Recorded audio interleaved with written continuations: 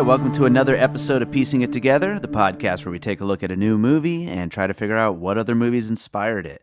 And today on the show, we're looking at a VOD movie, The Standoff at Sparrow Creek. We don't do a lot of movies that aren't theatrically released here on the show, but, you know, with the way things are going with Hollywood and with streaming and Netflix and all that kind of stuff, I have a feeling we're going to end up doing more and more of them as the time goes on. But, yeah, this is one that we watched, me and my co-host for the episode, David Quinones. I was out there in Miami staying with him for a live episode of Bird Road, which you should definitely go check out. But I was out there, and while we were just hanging out at his house, we ended up watching this movie, and then we decided, why not do an episode on it? And I want to say right now at the top of the show, this episode is going to sound a little different from a usual episode of Piecing It Together because we recorded it on his Rodecaster Pro. This was our first attempt at testing out this piece of equipment, which kind of mixed results, but you'll hear, make up your own mind on what you think about it and whether or not you think it's a good thing for recording these podcasts. I think I'm going to stick to my usual computer situation, but you know, for people out there starting podcasts, it might be a good thing for you. But about today's movie, The Standoff at Sparrow Creek. This is a movie about a bunch of militiamen who, after a mass shooting at a police funeral, they go into hiding at a warehouse, and they know that one of them is responsible for the mass shooting, and they're trying to figure out who. It is a very tense film. Really great looking film, and it's really cool. It's something it was not on my radar, but Q had been talking about it, and he said we should watch it, and I'm glad we did because I do like these kind of movies, like these slow burn, just really intense type movies. So it's a really cool one. It's definitely a movie you guys should check out. And let's jump into the conversation about The Standoff at Sparrow Creek. All right, we're recording. We're rolling? We're rolling. All right, so with us today, actually, we're in his room right now, is David Quinones. How you doing, buddy? Can you be a little more professional and call it a studio, which is what it is? Well, this is technically a room. It's not the room. Literally every room is a room. Well, is that true? Is every room a room? I mean, how can I not be me? I mean, how am I not myself? I'm in Miami right now because we did a live Bird Road last night, which I did tell you guys. I bet Q doesn't think I did, but I listened to the episodes. Did you? Know, yeah. Okay, good. Well, I'm here for 3 days here in Miami, staying with them, and we had a bunch of movies lined up to watch, and one of those movies was The Standoff at Sparrow Creek, and I had not actually heard about this, but Q wanted to watch it, and he wanted me to watch it with him, and I'm glad he did. It was a good movie. Yeah, you liked it? I did. I trying to get you into some stuff while you're here in town, and it's hard because it's hard to you're polite, and it's hard to gauge if you really like a thing. You'll just be like, yeah, it's pretty good, dude. It's pretty good. It's good. Yeah. And you'll never just be like, this is bad. I'm trying to remember the last time that we were watching something and you were just like, let's not watch this. Yeah. It's definitely happened, but it's always very polite and it's always couched in like the suggestion of doing something else. I'm pretty easygoing, dude. I mean, that's kind of my thing, right? It's a possibility, dude. It's a possibility, dude. Is a famous David Rosen, Jewish Dave saying. That's his motto. It's a possibility. It's true.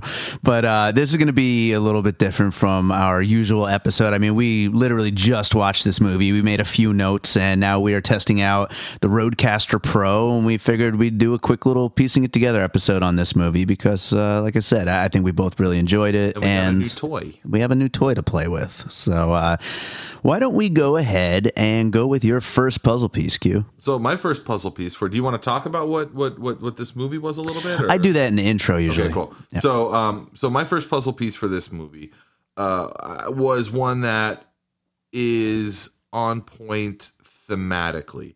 Something that, while it doesn't line up exactly with the motivations of the characters or the precise plotting of the characters, it does line up with the theme of what they go through.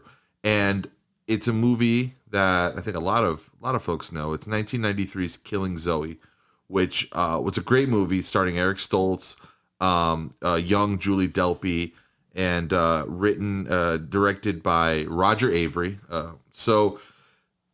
To revisit that movie, if you haven't seen it already, it's about a bank heist gone wrong, and the main character, Eric Stoltz, who plays Zed, is flown over from America to Paris to help commit this bank robbery, this large bank heist. And throughout the movie, he, I don't want to spoil this almost 30-year-old movie for you, but just suffice to say that he has some misgivings about this crew that he's hooked up with that includes a childhood friend of his who's sort of gone off the rails in adulthood. And, Zed himself is no angel. Obviously, he's a safecracker and has done that a lot. And what happens is, again, I'll skip the details, but the bank heist, presumably, as you would think, starts to fall apart. And a lot of it is a set piece that happens within this huge, beautiful bank in Paris. And each character begins to sort of doubt each other. A lot of them turn on each other. And so thematically, you have this group of sort of rogues, each of them flawed and profoundly evil in their own way, who, again, they turn on each other. There's paranoia. There is distrust that gets sowed throughout this situation, and it ultimately ends in tragedy. So that was my first puzzle piece, was Killing Zoe, which, if you haven't seen it, by the way, fucking great movie, highly stylized, really fun, sometimes very dark movie, but I would recommend that movie too. I think that theme is going to run through a lot of our puzzle pieces about people that are just not good people, and none, very shady, everybody not trusting one another, and it definitely is going to come up quite a bit during this conversation. And it's funny, I before I get to my first puzzle piece, while I was sitting there on the couch trying to come up with some, I couldn't think of any other movies that deal with militiamen. It was a little tough. I think I was almost going to mention the Waco miniseries, but I mean, I guess I am mentioning it right now, but it's not really a puzzle piece, just kind of a quick mention. But, really, as far as like actual movies where they deal with militias, which is a pretty big thing in the news lately. Yeah. I mean, obviously, you live in Vegas, where there was the recent multiple cases of the Bundy clan. Where they had several standoffs with federal authorities and Bureau of Land Management. The Waco situation obviously was not a militia, right? Not necessarily. It was a group of a cult, a zealots, group of zealots, and I think again. The one that I think most people will, I'm trying to think of depictions of militias in popular culture, and I think the one that I think of the most is not a live action movie, but a documentary, Fahrenheit 9/11. I'm sorry, not Fahrenheit 9/11. It was Bowling for Columbine. Oh yeah. Where Michael Moore visits his native Flint, Michigan, and one of the threads that he tugs at during the course of that documentary is the proliferation of militias in Michigan, and this movie takes place in Michigan. So absolutely. I'm going to actually put Bowling for Columbine on the final list. Might as well keep it on there. So my first puzzle piest, and goes right. That's a good choice. Guaranteed that the writer of this movie watched Bowling for Columbine. If they don't already have firsthand knowledge or understanding of militias, then that's sort of a Zen cone for to know. Unless the writer was rooting for this militia, and then that's a whole nother story. But but yeah, my first puzzle piece it goes right along with your Killing Zoe, and that is the most obvious one, which is Reservoir Dogs, the Quentin Tarantino film, his first directing movie, and about again a heist gone wrong. And all the criminals, they meet up together and they're trying to find out, who's the rat, basically. And that's basically what we're doing here, except for with a militia instead of straight up criminals. But there's a big shootout at a police funeral, and they're trying to find out who's responsible because they know, quote unquote, that one of them has done it. And so they're trying to find out who.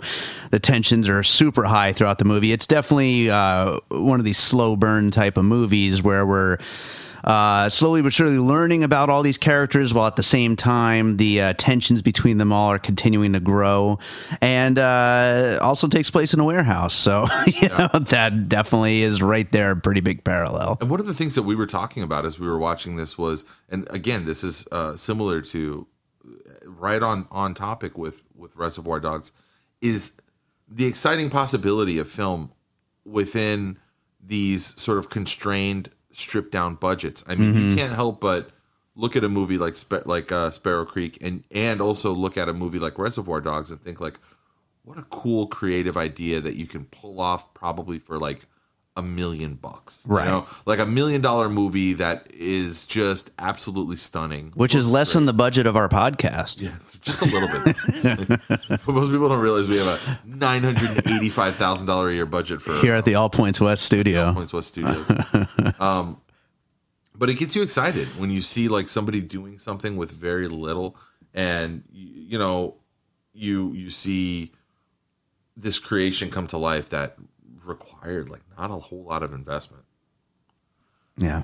No, absolutely. I guess that brings me to my next puzzle piece, which would be my next puzzle piece is 2004's The Machinist, which of course was famous for Christian Bale's just ghastly, over the top weight loss. It's a psychological thriller by Brad Anderson, written by Scott Kosar, along with Bale.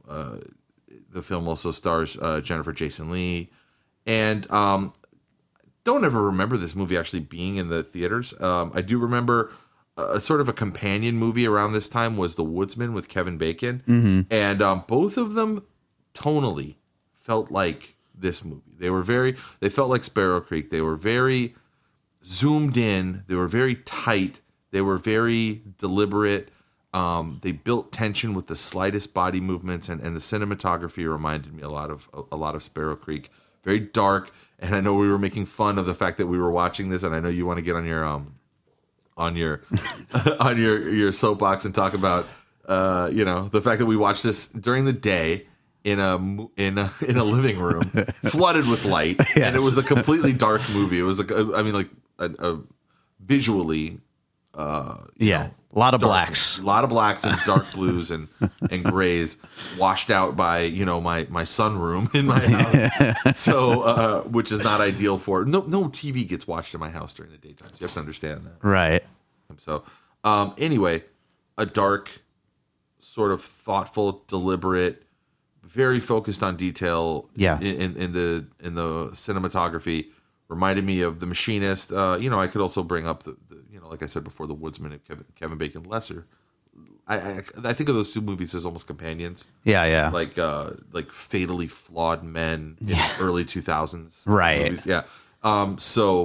That's my puzzle piece number 2. Do you remember The Machinist? Oh yeah, absolutely. And to continue with that point again, these are movies that look great for relatively little money, it seemed like stories that you could tell on an independent level. Unfortunately, like you said, my soapbox right now, a lot of these kind of movies are going direct to people's sunrooms, instead of a nice, beautiful theater where you could see that gorgeous cinematography and see, that kind of image the way it's meant to be seen. But I'm not going to go on too. If you want to hear me bitch about it more, you can go to our Piecing It Together, a movie discussion group, and I'll bitch all day about it. So what's your next one, Dave? My next puzzle piece is one which actually in itself, if I had been doing Piecing It Together back then, I would have used Reservoir Dogs as a puzzle piece for this movie. It is Free Fire from 2016. It's an A24 film. I haven't seen this one. Directed by Ben Wheatley, starred Charlton Copley, it's always hard to say his name, and Brie Larson and Armie Hammer. Cillian Murphy also, I forgot he was in it. But yeah, it's about a bunch of arms dealers that go to... not Cillian Murphy? Cillian Murphy? I don't know. Is it? It's Cillian Murphy. I feel like it's Cillian Murphy. Like the beer? Killian's? Yeah, like Killian, or just that's an Irish name, Killian, but with K usually. We're going to have to look into this. Maybe it is a... all you listening at home, write in and let us know. Yeah, post on the message board. But yeah, no, they're all meeting in a warehouse to do a big gun deal, but it goes wrong. Now, where this movie is much more of a slow burn, Sparrow Creek is much more of a slow burn, and we don't really get to any kind of a shootout. It's more about the tension and the dialogue and all that, and the character development.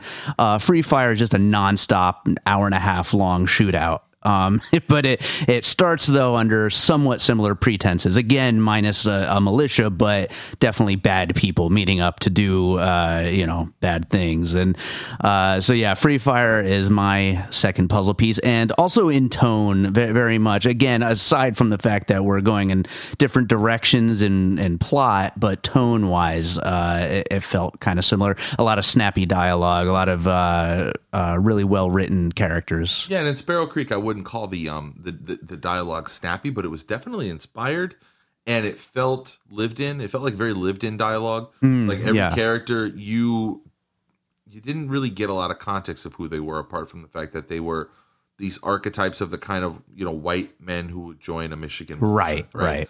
And they were different archetypes, but they all they were like phenotypes that fell underneath this larger stereotype of like the guys that join those things, and you didn't know them at all up front.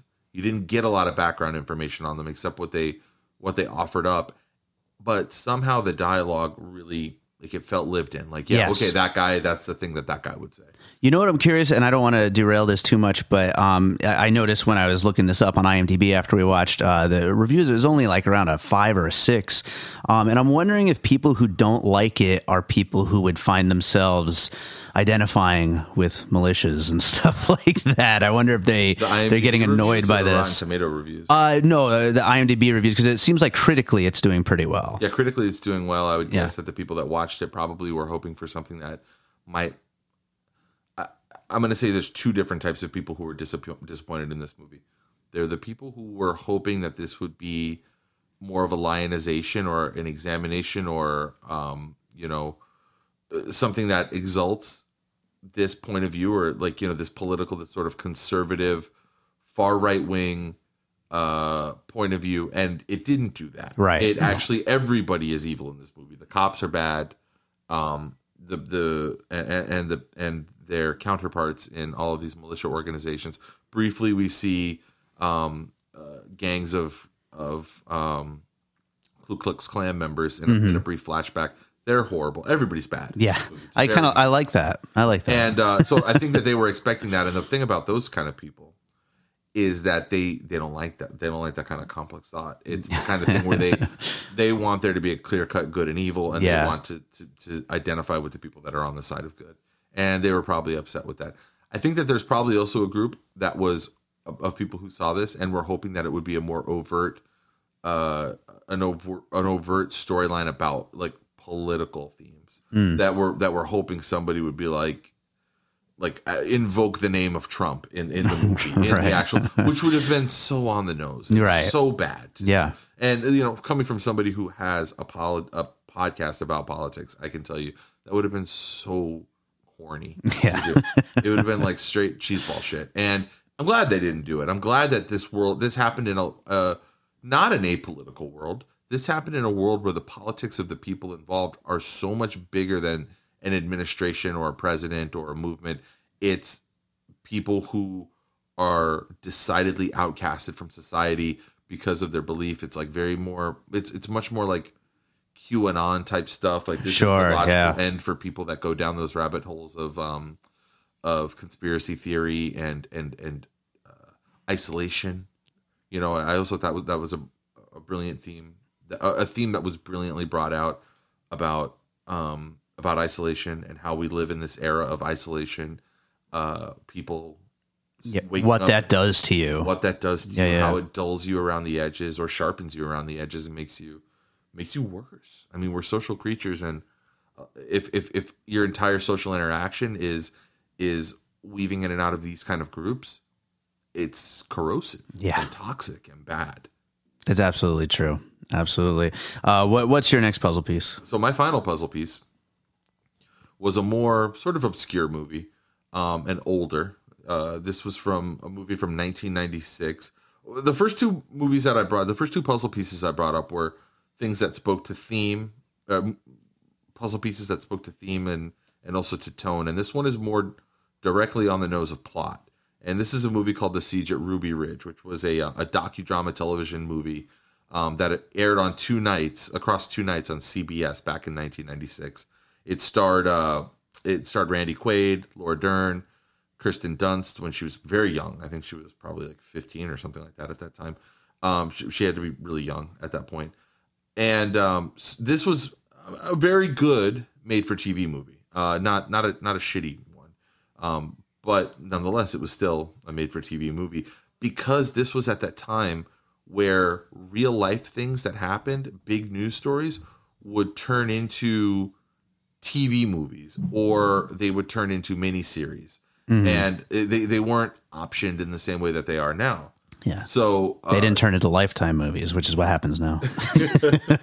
So this was a movie that I only vaguely really remember, but it did talk about. Obviously, it covered the events of 1996 and the actual Ruby Ridge massacre, and which happened in 1992. I should be clear. For those that don't know, it was an 11-day siege that happened in Idaho. Members of Randy Weaver's family and friends, Kevin Harris, resisted these agents of the Marshal Service and hostage rescue team and the FBI. And just you can read about what happened at Ruby Ridge, but it was a real life thing.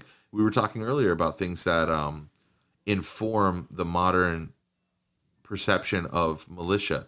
And if you're old enough and you remember 1992, you remember this being a huge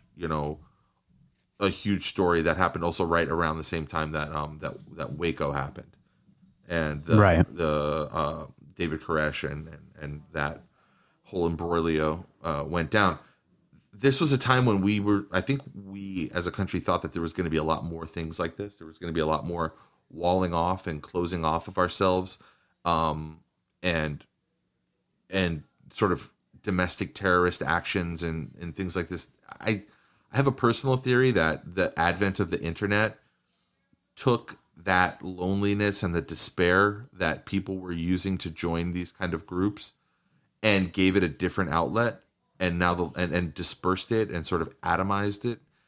And that's why we didn't see many more of these kind of Ruby Ridge or David Koresh, Waco type of things. Right. It's right around the time that the internet really started becoming popular and getting into people's homes. It was around the advent of like Usenet groups and forums and things like that, where you could kind of lose yourself. And if you were somebody who was now they're just making YouTube videos all day. Right. Yeah. 4.5 hour YouTube videos about,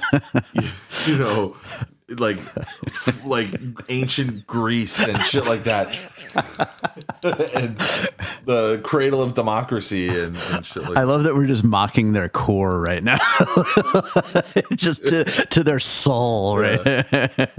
So yeah, my final puzzle piece was 1996's The Siege at Ruby Ridge, which while having virtually nothing in common cinematically with this movie, obviously informs the plot. Yeah. Well, yeah, no, absolutely. It's really interesting. And, yeah, I mean, definitely it seems like the closest, plot wise to this movie.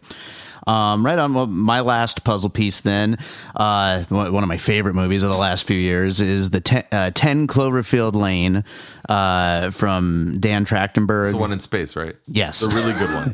Yes. Thanks for bringing that up on this podcast, asshole. No, it is the one in a bunker. You and I are the only two people who stand for True Detective Season 2. Yeah. Will you be the guy who stands for Cloverfield Paradox? If you are, do not contact me. I don't want to hear from you. But no, 10 Cloverfield Lane. obviously there's a lot of differences between that movie and this movie, but one thing I was thinking is if 10 Cloverfield Lane starred 6 John Goodmans, maybe it would be a little bit closer. A bunch of whacked out militia people who, stockpiling everything for that big doomsday scenario. And here it is. It's here. And, we were right to be doing this all along. But again, we go in very different directions from that point in Standoff at Sparrow Creek. But still, that is my final puzzle piece. And that brings us to the finished puzzle, which is all the movies we just talked about, which includes Killing Zoe, Bowling for Columbine, Reservoir Dogs, The Machinist, Free Fire, The Siege at Ruby Ridge, and 10 Cloverfield Lane. So, like I said, it's going to be a little bit of a quick episode. This is The Woodsman. We could throw The Woodsman in there on the list. I always kind of think, I don't know why, I always think of those two movies as companions because they came out, I think, the same year, or if not, like. Did we see them both together? We saw The Woodsman. I know together. We saw The Woodsman together. I didn't learn about The Machinist until a couple years after it was out. Oh, okay. And so I don't think we saw that together. All right. But both great movies, really. It's very rare. From the years 1998 to 2005, there weren't a lot of movies that Dave and I did not see together. It's true. It's very true. But yeah, I'm really glad we watched this. I did enjoy it quite a bit. Me, I like things that are dark and I like things a little nihilistic and thoughtful and messed up. Yeah. It was well done. This was this guy's first movie, Henry Dunham. He'd only done some shorts, I believe, but his first as a director. Reviews about his directing, which said, I don't know if you felt this way, but it said like this is very look at me making my first movie type direction. But what's wrong with that? That you should strive to do that, right? Look at me, I'm doing my first movie. If I was to criticize anything, and again, this is also I'm not sure that it's a bad thing situation, but the first 30 minutes of the movie, I kept thinking that this reminded me of just some like one of a million prestige TV shows. Like every big new TV show that comes out. Kind of like, and don't forget, those shows have so much money. Yeah. But it did look like maybe a True Detective or something like that. Yeah. Like sort of just one of these generic, I don't want to call it Ray Donovan generic because it's a good show. Right. They're good shows, but there's so many of them and it's like a thing now. It's such like a trend to be dark and be, all that kind of stuff. Quiet, low music. Yeah. Earth tones and blacks and exactly. Absolutely. Well, right on. Q. Thanks for doing this. And we've been doing, this is putting you on the spot a little bit, but we've been doing a recommendation along with plugs. Do you have anything you want to recommend? Anything you've seen lately? Yeah, I mean, I'll tell you one thing that I've been watching, and we talked about it. We talked on Bird Road. I tried to get you to watch it. It wasn't really your cup of tea, but I think for the people listening out there will like it. And not enough people are reading it, or I'm sorry, not enough people are listening to it. That's not right either. Not enough people are watching it. I'm like, wait, what did you get me to? All types of media, dude. I'm just shoving media down your throat. I've got a book up your ass. I've got iPod pods in your ears and my screen in your face. No, there's a TV show on Amazon that I think most people are generally aware of because it was one of the first Amazon shows that they promoted. And then it kind of fell off the radar, and it's, I think, about to do its third season. It's called The Patriot, and it's not, I'm just going to tell you, if you haven't seen it yet, it's not what you think it is. It's something completely different. It's like it's like if Homeland was directed by Wes Anderson. It's just this quirky, weird, rich world. Give it a few episodes, because it takes time to build up the world and the characters and the neuroses that occupy them, and awesome show, The Patriot. It's got 2 seasons out on Amazon. That's a great description, by the way. I think that's really appropriate from the one episode I watched. If Homeland was directed by Wes Anderson, I like that. It's a great study. It's something you don't see that much. It's a study of male intimacy and how men are friends and how they communicate and how they how they work together. And you don't see that's not a topic that's in vogue right now. It's not something that, I mean, honestly, nobody's checking for that right now. But it's still something important, and it's really artfully and well done. So, right, The Patriot on Amazon. Very cool. Well, why don't you tell people where they can find Bird Road real quick? Bird Road is everywhere that podcasts are found. You can find us on Apple Podcasts, Spotify Casts. We're on birdroadpodcast.com. So that's what's up. Check out our upcoming episode where we had our live show that we're editing now. We're going to post pretty soon with Billy Corbin, the director of Cocaine Cowboys, and Nucleus Shelton, a very prominent, well-known activist who works with AFL-CIO on organizing labor here in Miami. We had our first Miami show. We're a Miami podcast, and that's a great way to jump into if you haven't listened to Bird Road yet, that's a great way to jump into it. Check the feed. It should be at the top. Absolutely. Well, right on. Let's find out if this roadcaster recorded this. Oh, no. Fuck. God damn it.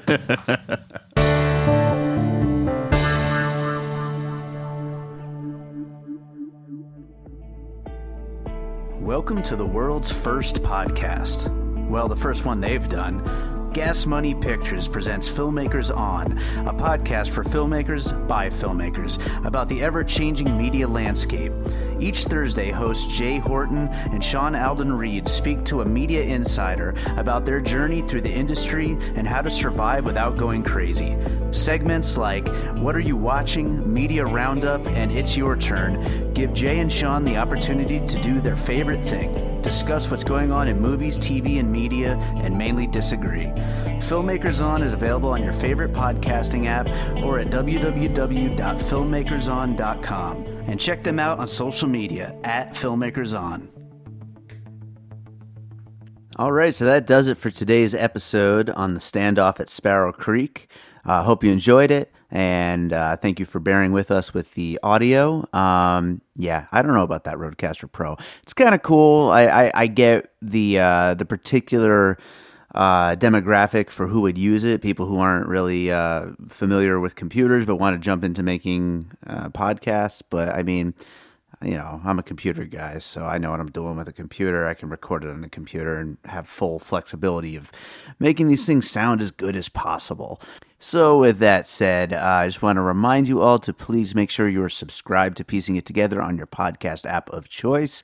You could also rate and review us on iTunes. You can follow us on social media at PiecingPod.